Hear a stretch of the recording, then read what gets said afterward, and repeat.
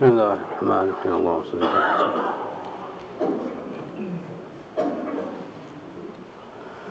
سيدنا الحمد لله العزيز الأكبر لا راد لما قضاه ولا دافع لما قدر وأشهد أن لا إله إلا الله وحده لا شريك له وأشهد أن سيدنا ونبينا ومولانا محمدا عبده ورسوله أما بعد. Allah subhanahu wa ta'ala is the Rahman, He is the Rahim. Allah subhanahu wa ta'ala's Rahmah envelopes everything that exists. Allah subhanahu wa ta'ala says, وَرَحْمَتِي وَسِعَتْ كُلَّ شَيْءٍ. My Rahmah encompasses everything. Allah subhanahu wa ta'ala, when He brings something into existence, He does so through His rahmah. Allah subhanahu wa ta'ala creates is a sign of His rahmah.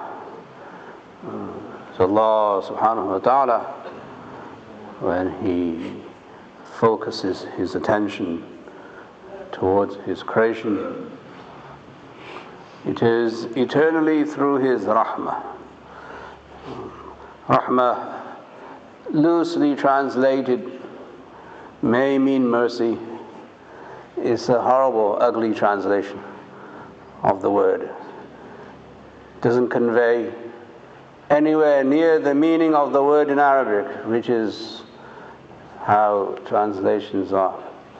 Not really representative of the original, especially when it comes to the Quran. Translating the Quran is an art, but it's also very difficult, and in some places is almost impossible to translate in a word or a phrase. You may need a whole paragraph sometimes to translate a word of the Quran. Loosely translated, the word rahmah may mean or suggest mercy, but is not the Christian mercy that comes to mind. So we have to differentiate between how the word mercy is used in the Christian Western context and how we as Muslims understand rahmah. They're very different. The language is different, and more than that, the theology is different. The aqeedah is different. Our aqeedah of Allah being the Rahman and Rahim is very different from saying Allah is merciful. We must appreciate this as a reality, as a fact. So many times we walk around with ideas and concepts which we then assume is our aqeedah, and then after just a little bit of under the surface investigation, we find out that that's not the correct aqeedah, because we have totally misunderstood the concept in the first place. So questions that arise from the idea of mercy being rahmah are there. If Allah is merciful, then why does He do all these things that apparently He does in the world? Why is there a sense of Jahannam and the fire and hell and all of that if Allah is merciful and so on? That's because you've translated the word rahmah into mercy. But if you don't do that and you have another understanding which is comprehensive and holistic and coherent and consistent, then you will not fall into that trap of misunderstanding what the word and the term rahmah in the Quran means. So, we must start from this first step, that first of all, let's try and understand how the Quran depicts Allah's rahmah. What does the Quran say about Allah's rahmah? And that's the whole lesson. You can have a seminar, you can have 10 seminars, and you can write in volumes about this issue, but we're not here to do that. I'm just here to present a very simple idea. And that idea is that Allah's rahmah has grades, many grades. The idea that Allah creates is a grade of Allah's rahmah. When Allah brings something into existence, He does so through His rahmah. That in itself is a grade of Allah's rahmah. It's a level. When Allah subhanahu wa ta'ala sends winds before the rain, and then He sends the rain, Allah calls it rahmah. فَانظُرْ إِلَىٰ آثَارِ رَحْمَةِ اللَّهِ. Look at the athar, the effects of Allah's rahmah, which here refers to rain. But is it always the case that rain is merciful? Sometimes rain is not merciful, as you know. When you have a hurricane, definitely that's not mercy. You see now where the problem comes? Yeah. So we must engage in this discussion first of all in our minds and with each other as to how we appropriate Allah's rahmah.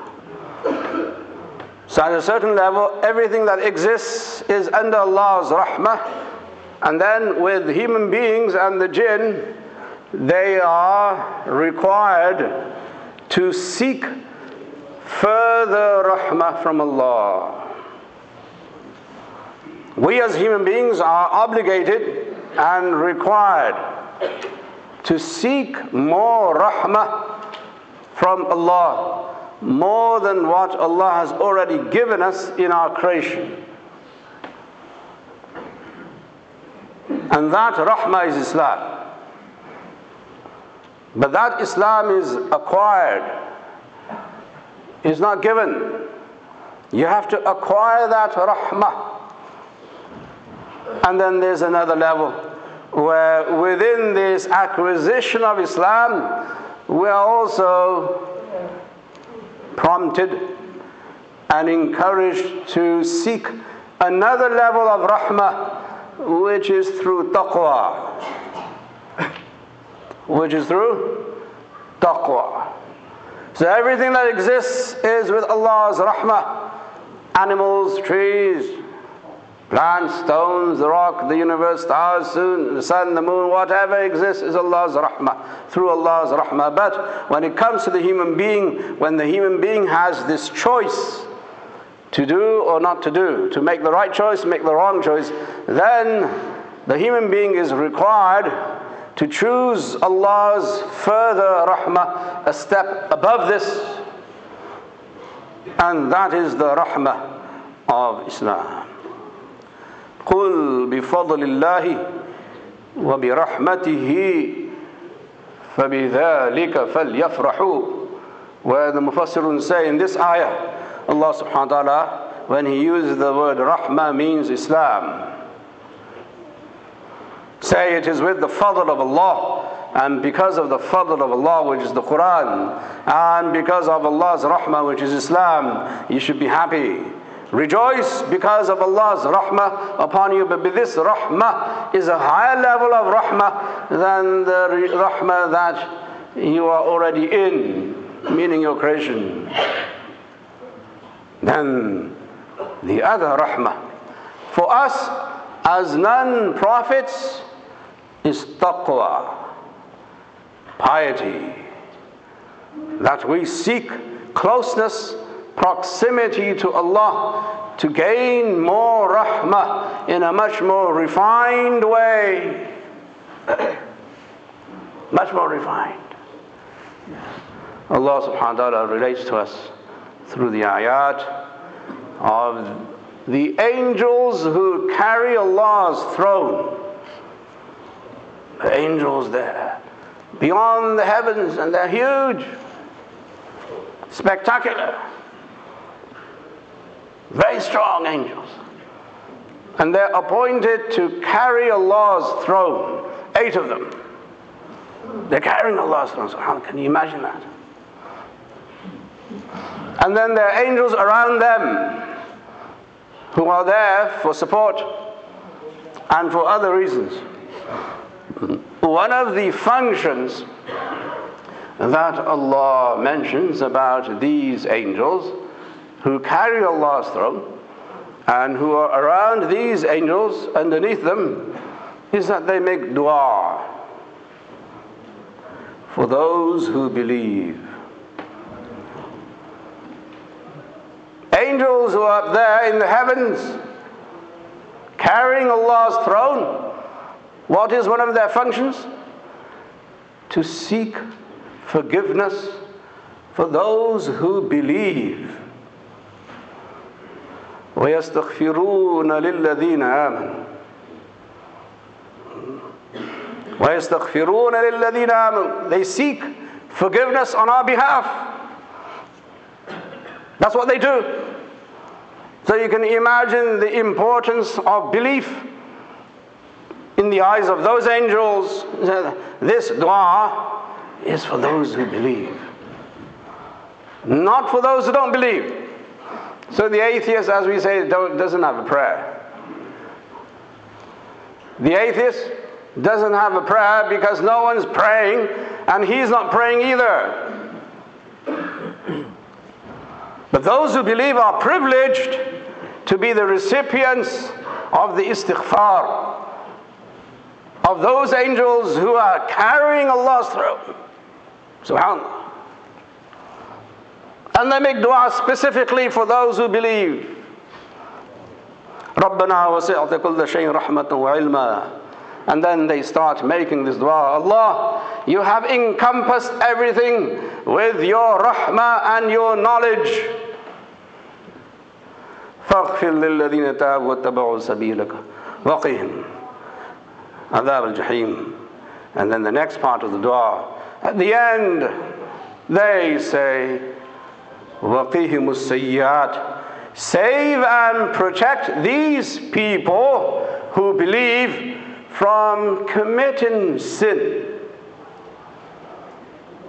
This is a perpetual dua of the angels who carry Allah's throne, that they ask Allah to save and protect believers from sayyi'at, from blunders, mistakes, and more than that, sin. وَقِهِمْ السَّيِّئَاتِ. Protect them. That in a cosmological sense. So we as Muslims and believers should appreciate that Allah subhanahu wa ta'ala has already pre-assigned groups of angels who do this for us, and we must reciprocate by not committing sin. Then the angels make a statement. وَمَنْ تَقِ السَّيِّئَاتِ يَوْمَئِذٍ فَقَدْ رَحِمْتَهُ. Whoever you protect from sin on this day, you have shown him your rahmah. So this shows another level of rahmah. Very specific to those who ward off evil and who do not engage in sin. They receive another special rahmah from Allah subhanahu wa ta'ala. So one level of special rahmah is for all believers who have Islam. Islam is a rahmah above the rahmah Allah has already put on every creation. So when we go around saying that God is merciful, we must be careful about the language. Because if you appropriate mercy with rahmah, you are making a mistake. There is definitely a component of mercy in rahmah, but it's not the whole picture. It's a very loose and a very vague translation of the word. And that is why people who don't know what the words of the Quran mean should not speak about them. قُلْ هَلْ يَسْتَوِي الَّذِينَ يَعْلَمُونَ وَالَّذِينَ لَا يَعْلَمُونَ. Do those who know, are they equal to those who don't know? The answer is no.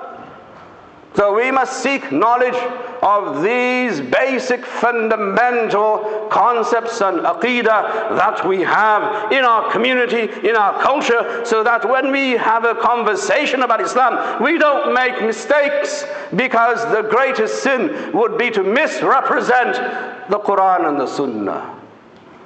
Because of our vanity, we want to make a difference. We want to show people we know Islam.